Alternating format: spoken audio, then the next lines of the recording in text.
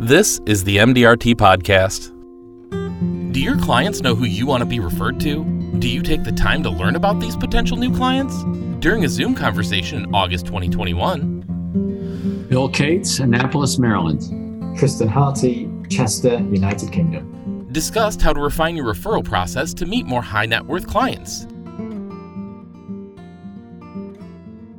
We know that, generally speaking, people do tend to refer lateral and down on the economic ladder. It just seems to be a natural thing. So first of all, choosing who you ask makes a big difference. If you ask a C client, you're likely to get a referral to a C or D prospect.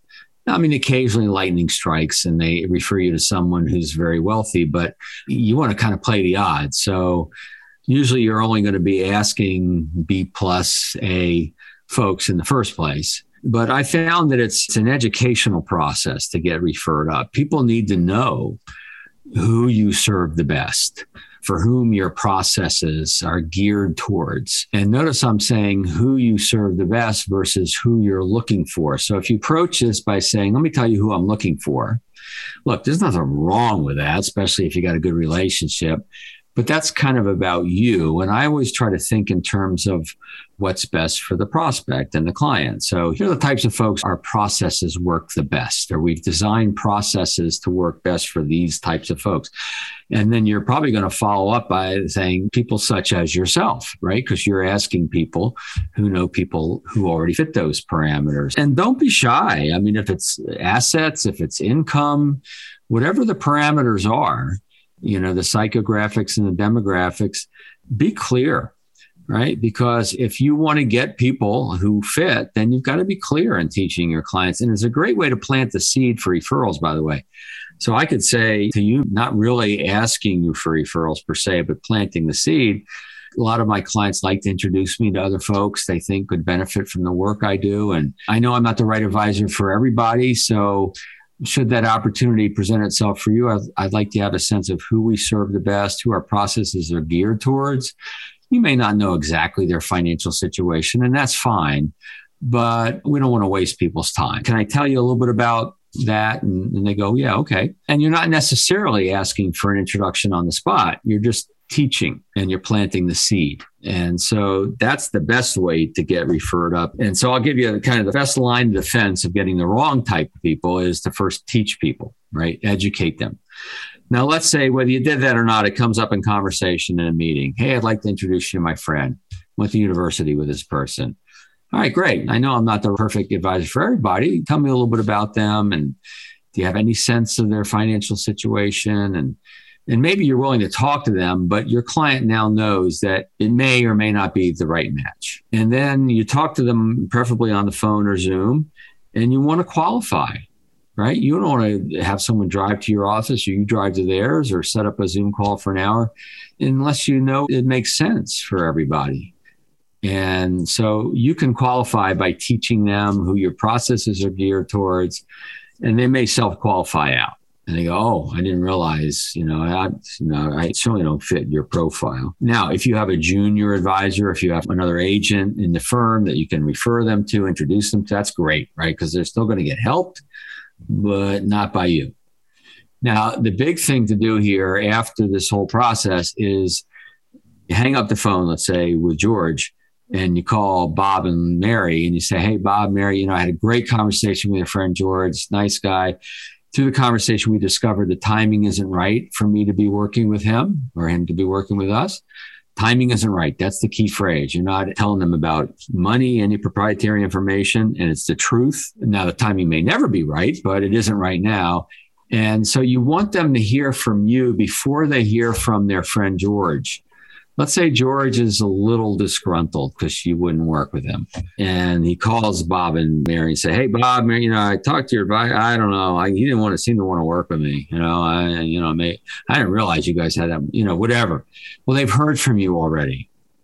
And so it's not going to be, wow, I wonder what they said about me, right? So it kind of helps that. So Tristan, I know you probably have your own process around this, but that's kind of what I've seen and what I teach. That's great. And I like that expression, the timing isn't right, because that's a great way of sort of not making the potential client feel that they're inferior and so on. From our side, one of the big things we do is, so every year we review our process and look at what is our ideal client. And the way that we then do it is basically we add 10 or 20% each year to what our ideal client looks like. So then we go about the process of our top 50, top 100 clients when we're asking referrals. Now they already know what our ideal client is, but we then talk about it and maybe we update our website and things like that. So showing what an ideal client might look like. When we do our presentations as well, we'll put those numbers in the presentation. As in if we're doing a presentation to clients and maybe there's guests coming along or something along those lines, we'll then say X client has this amount in assets, this amount in money, and that number just goes up every year. And because it's going up, they then get an idea and go, well, that's what they're looking for because those are the numbers they're using. I love that. I think that's great. You're teaching them, they're getting it just by the examples, the models that you use. And that goes back to that idea of it's education. How do you get referred up? How do you get referred, introduced to the right people? You teach your clients, whether it's that very subtle way that Tristan does it, where it's a little more overt. Either way, and it's probably good to do a little bit of both, they get the message.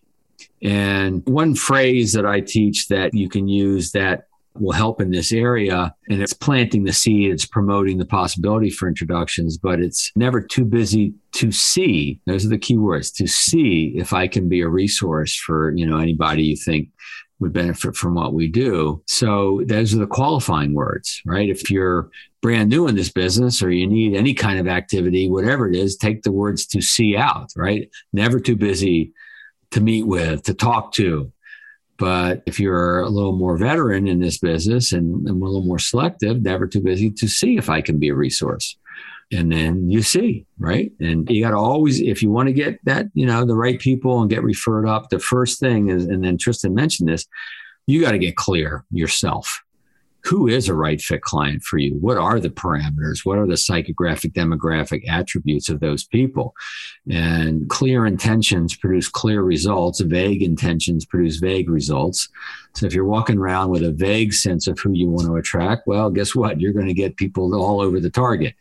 But if you know what the bullseye is for your business and you talk in those terms, think and talk in those terms, you're going to start to attract those types of people more often. So getting clear yourself is critical. And then you will talk and educate in a way that people get that.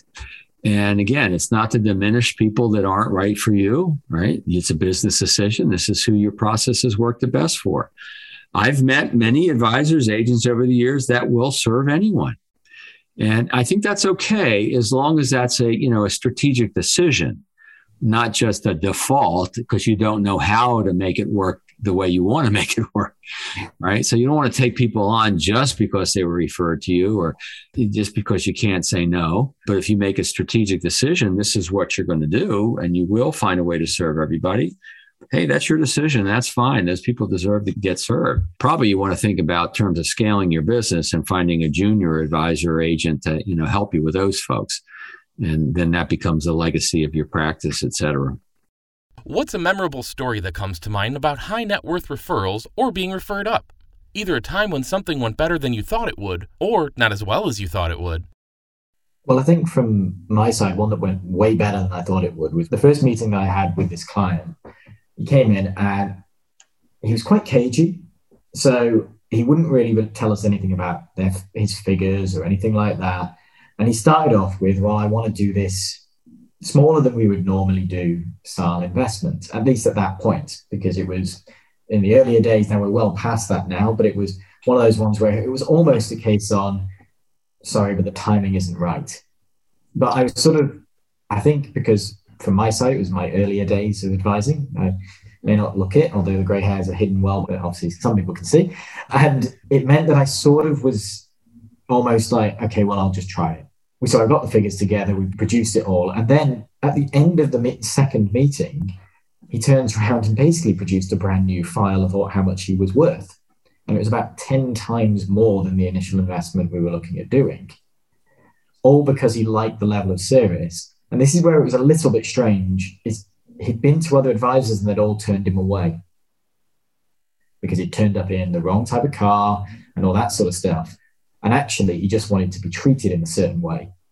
So whilst it's vitally important about how, if you are going to refuse, you do it in the right way. But if you're happy to give a little bit of time, sometimes it's best not to judge a book by its cover. And that was probably the one that was the most surprising one, because it was just a huge jump. It was someone who'd been to 3 or 4 different places, which is where that gave me the idea as well that maybe he had more than he was saying, because he told me he'd been to 3 or 4 different advisors. You don't shop around if you haven't got a huge amount, generally. I had a situation actually for myself, since I am not an advisor at this time, but I have an advisor. And so we were playing golf, and he said to me, he says, Bill, I just want to let you know that I'm doing a lot of work with the ultra wealthy. And I said to Larry, I said, well, that's great, Larry. I'm happy for you. What's ultra wealthy to you, right? He says, well, 30 million, 40 million, just got a client that has 45. I said, wow, that's great. Where does that leave me? Right. And he says, oh, don't worry, Bill. You're always an A client for me. You know, we still work with folks like you said. I just wanted to let you know. Right. I go, okay. Now, that's where the business friendship allows you to do that. Right. If you decide to move in a certain direction, ultra wealthy, focus on a target market that the client isn't in. When you have a business friendship with these folks, you can be more transparent and can let them know that, don't worry, it's not going to impact you at all. But if you're not careful, people will get a little nervous around that. I mean, the last thing you want to say to a client is, let me give you a sense of the folks that we serve these days. And to be honest with you, George, is people more successful than yourself. Well, you never want to say that, right? But you can say to George, if you have a great relationship, you know, in addition to working with folks like yourself, George, we're also doing a lot of great work with people like this. And if you know or run into people like that, you know, we just want you to be aware of that. So it's all in the telling, right? It's all in how you frame it for people, whether they're going to get nervous that they don't fit anymore, or whether it's just something else that you're doing and you want them to know about it, and maybe they can help you in that area too. So just a thought about that of how you frame it and how you talk to people about it. It's very important. Yeah, definitely. From our side, we've had a few clients come to us and say, well, have we got enough money to still be with you? And the answer is, of course, yes. And it's just explaining that we help a wide range of people with different problems in different places. But our expertise is in, and then I would normally still recommend you frame whatever area they are in, just to help them feel that they're sort of more comfortable. So let's say they're a retired client with $500,000 or something like that, and you're happy because you like that client to keep looking after them and so on. So you still make them feel valuable, but then do exactly what Bill just said, which you go, but we also have an expertise in people with 5, 10, 15 million, whatever it might be. And we have a few of those as well, just in case. So it sort of gives them that balance so that they feel that they're still relevant to you and that you're going to continue giving them the great service that you give. But it is important to also not go, well, we look after everybody. Because if you say we look after everybody, you're then likely, because yes, you've now made them feel more comfortable, but they might give you a referral to Joe Bloggs down the street who isn't your right type of referral. So you've still got to keep that education and mention those other things so that you're trying to refer up rather than laterally or down. That's the end of this month's episode. If you'd like to subscribe, you can find us on SoundCloud and Spotify at MDRT Podcast. Thanks for listening, and see you next time.